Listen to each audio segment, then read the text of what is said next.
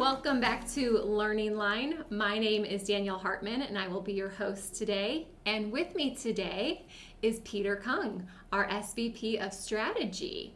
Hi, Peter. Hello. How are you? I'm doing well. Glad I'm here. I'm glad that you're here. This is going to be a wonderful podcast. So today really is an opportunity for our listeners to get to know you better. You've been with the organization a little over a year now. Is that correct? Pretty much 1 year on the dot. Wow. Okay. Well, we're meeting you at the right time then. We're excited just to help our listeners get to know you better, really kind of hear strategy, which I know that'll be the next podcast we'll do with you, where Matt will interview you. But really here it's just, who are you? So we like to start off with just some fun icebreaker questions. So for our icebreaker question, what we'd like to know is, when you were little, what did you want to be when you grew up? Well, I find it funny is, as a kid, my parents always wanted me to become a doctor. And I think it was the rebellious side of myself that didn't want to conform to my parents' expectations, even though being a physician would be great, actually, when I look back on it. So I took a whole different route. And so I went to my parents and pretty much I got 3 different master's degrees. And so I went back to my parents and said, so I got 3 master's degrees and so that should equal an MD or a PhD. And they're like, no, that's not how it works either. So so I was really early ingrained in me in terms of going to healthcare, yet I did not live up to my parents' expectations. Hopefully they're still proud of me. I'm sure they are still proud of you. 3 master's degrees. Wow. So what are your 3 master's degrees in? So I went to UCLA Anderson for an MBA. I went to Claremont Graduate University as well. And then I think the third one is unique. I actually went to seminary. So I have a Master's of Divinity from Fuller Theological Seminary, which is a whole other podcast why, but I will stick to what we're here for today.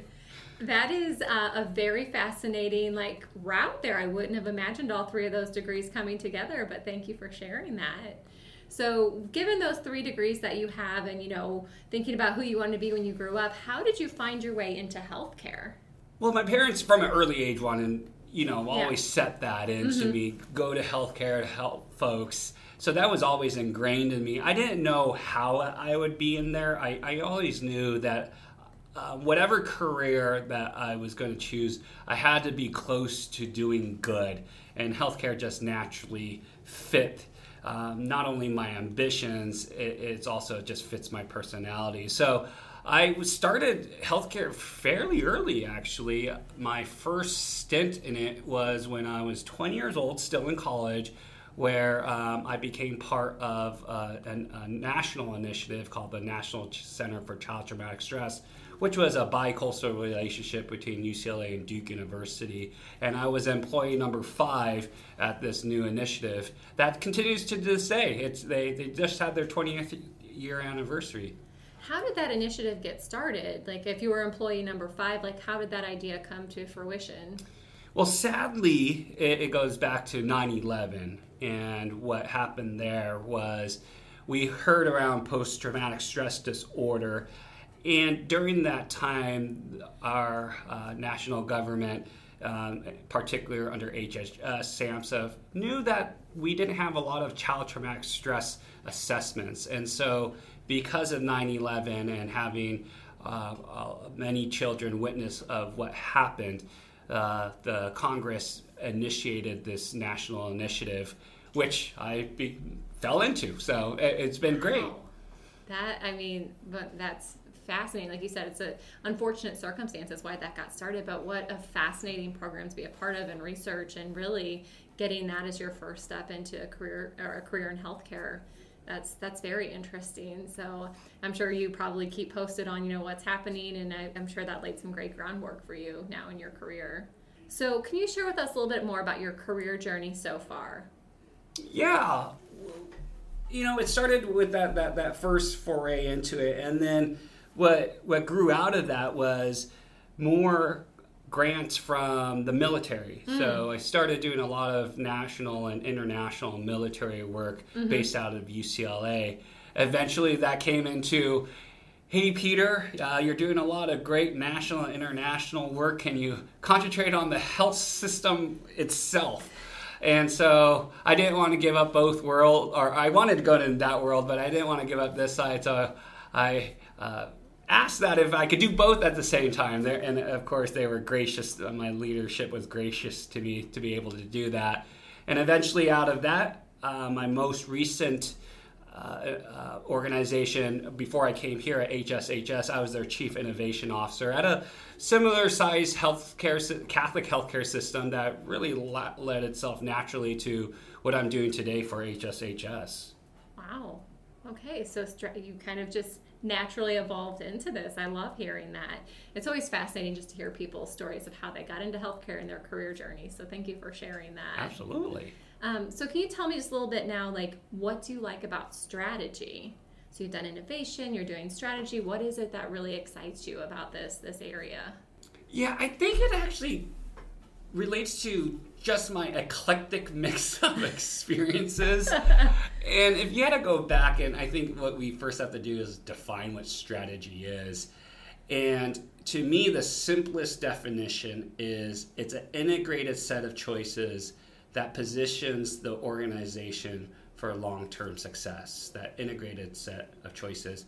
And what's really important around that is not only the integrated set of choices that you'll do, it's also what you'll not do. And as it relates to strategy, and we're looking at our externality pressures to our internality dynamics of any organization, to me, what fascinates me is to be able to, what I call a lot of narratives that may be saying, this is how I would explain it, or this is explaining what's happening. I think part of my skill set has been how might I reduce the noise and strengthen the signal.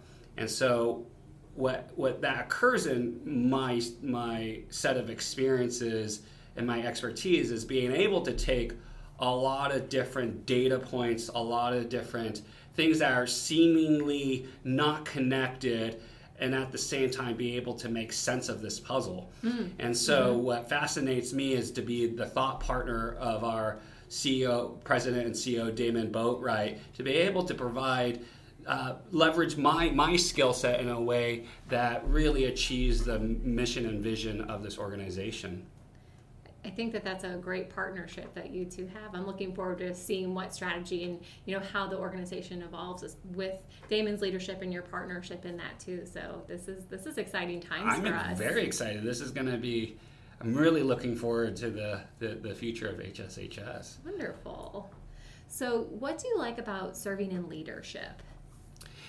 Yeah. So if you go to MBA schools, right, and so there's this thing around doing case studies, and also I'm just a big geek around when it comes to things around this. So I'm when it comes to leadership and management, I'm a John Kotter fan. He's a Harvard Business School around defining management and leadership, and I am that school of thought where there is a difference between leadership and management. And so in terms of leadership, it's really around producing change and movement in the organization, in which it's about being adaptive and constructive in order to meet or even be ahead of the pace of change in an environment. I find that really fascinating as a parallel to what management does. And so for my interest in leadership, it is how might we produce that change? How do we produce that movement that creates a system of structures in which our colleagues and our management are able to produce this consistent and high quality results that we need to move into the future? Maybe that's very academic, so I apologize. No, don't apologize at all. It's wonderful to hear that. Again, this whole intention of this episode is really for colleagues and leaders across the organization to get to know you better. So it's great to kind of think about those thoughts that are in your head and what drives you to be the leader that you are within the organization. That gives clearer vision to everyone. So I appreciate your honesty and transparency here. Can you share with me any kind of advice that you would give our leaders throughout the organization? I think in terms of our leaders in this organization, I would point to two separate items. One, continue to be a learner. I think that relates to then the second point is the humility of not knowing, but the desire to learn again, right? I think it's cyclical in that sense. It's okay to be wrong. It's how might we get better each time, and to be a student of learning, of trying to improve. That is something that cannot be taught, or maybe be able to be taught. I think it takes discipline and practice to get there. And the second is maybe, and it's okay to be wrong. It's the ability to recognize and stay in that place where we may not know it all, and it's okay. As a team, as an organization, if we stick together, we keep we live out our values of our organization, we'll be able to get where we need to get. So I would say, be a learner and stay humble. Great advice. Great advice. Thank you so much. Then I have two more questions for you. What is one project or initiative that you're currently working on that you're the most excited about? Oh, that's an easy one. Okay, let's hear it.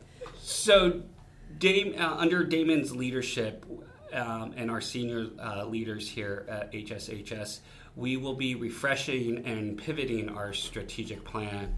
And what that really entails is really focusing, again, remember what strategy is, the integrated set of choices. Mm-hmm.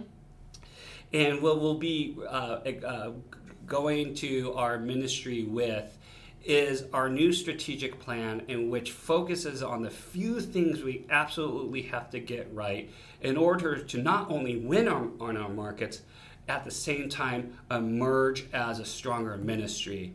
And I think a way to think about it is we're going to be building stronger colleagues and stronger communities. That's what we're going to be about. And I'm very excited to be able to share this in the next coming weeks and months and years as we really focus on the few things we absolutely have to get right. So more to come on that. We will be able to share and get feedback and reactions.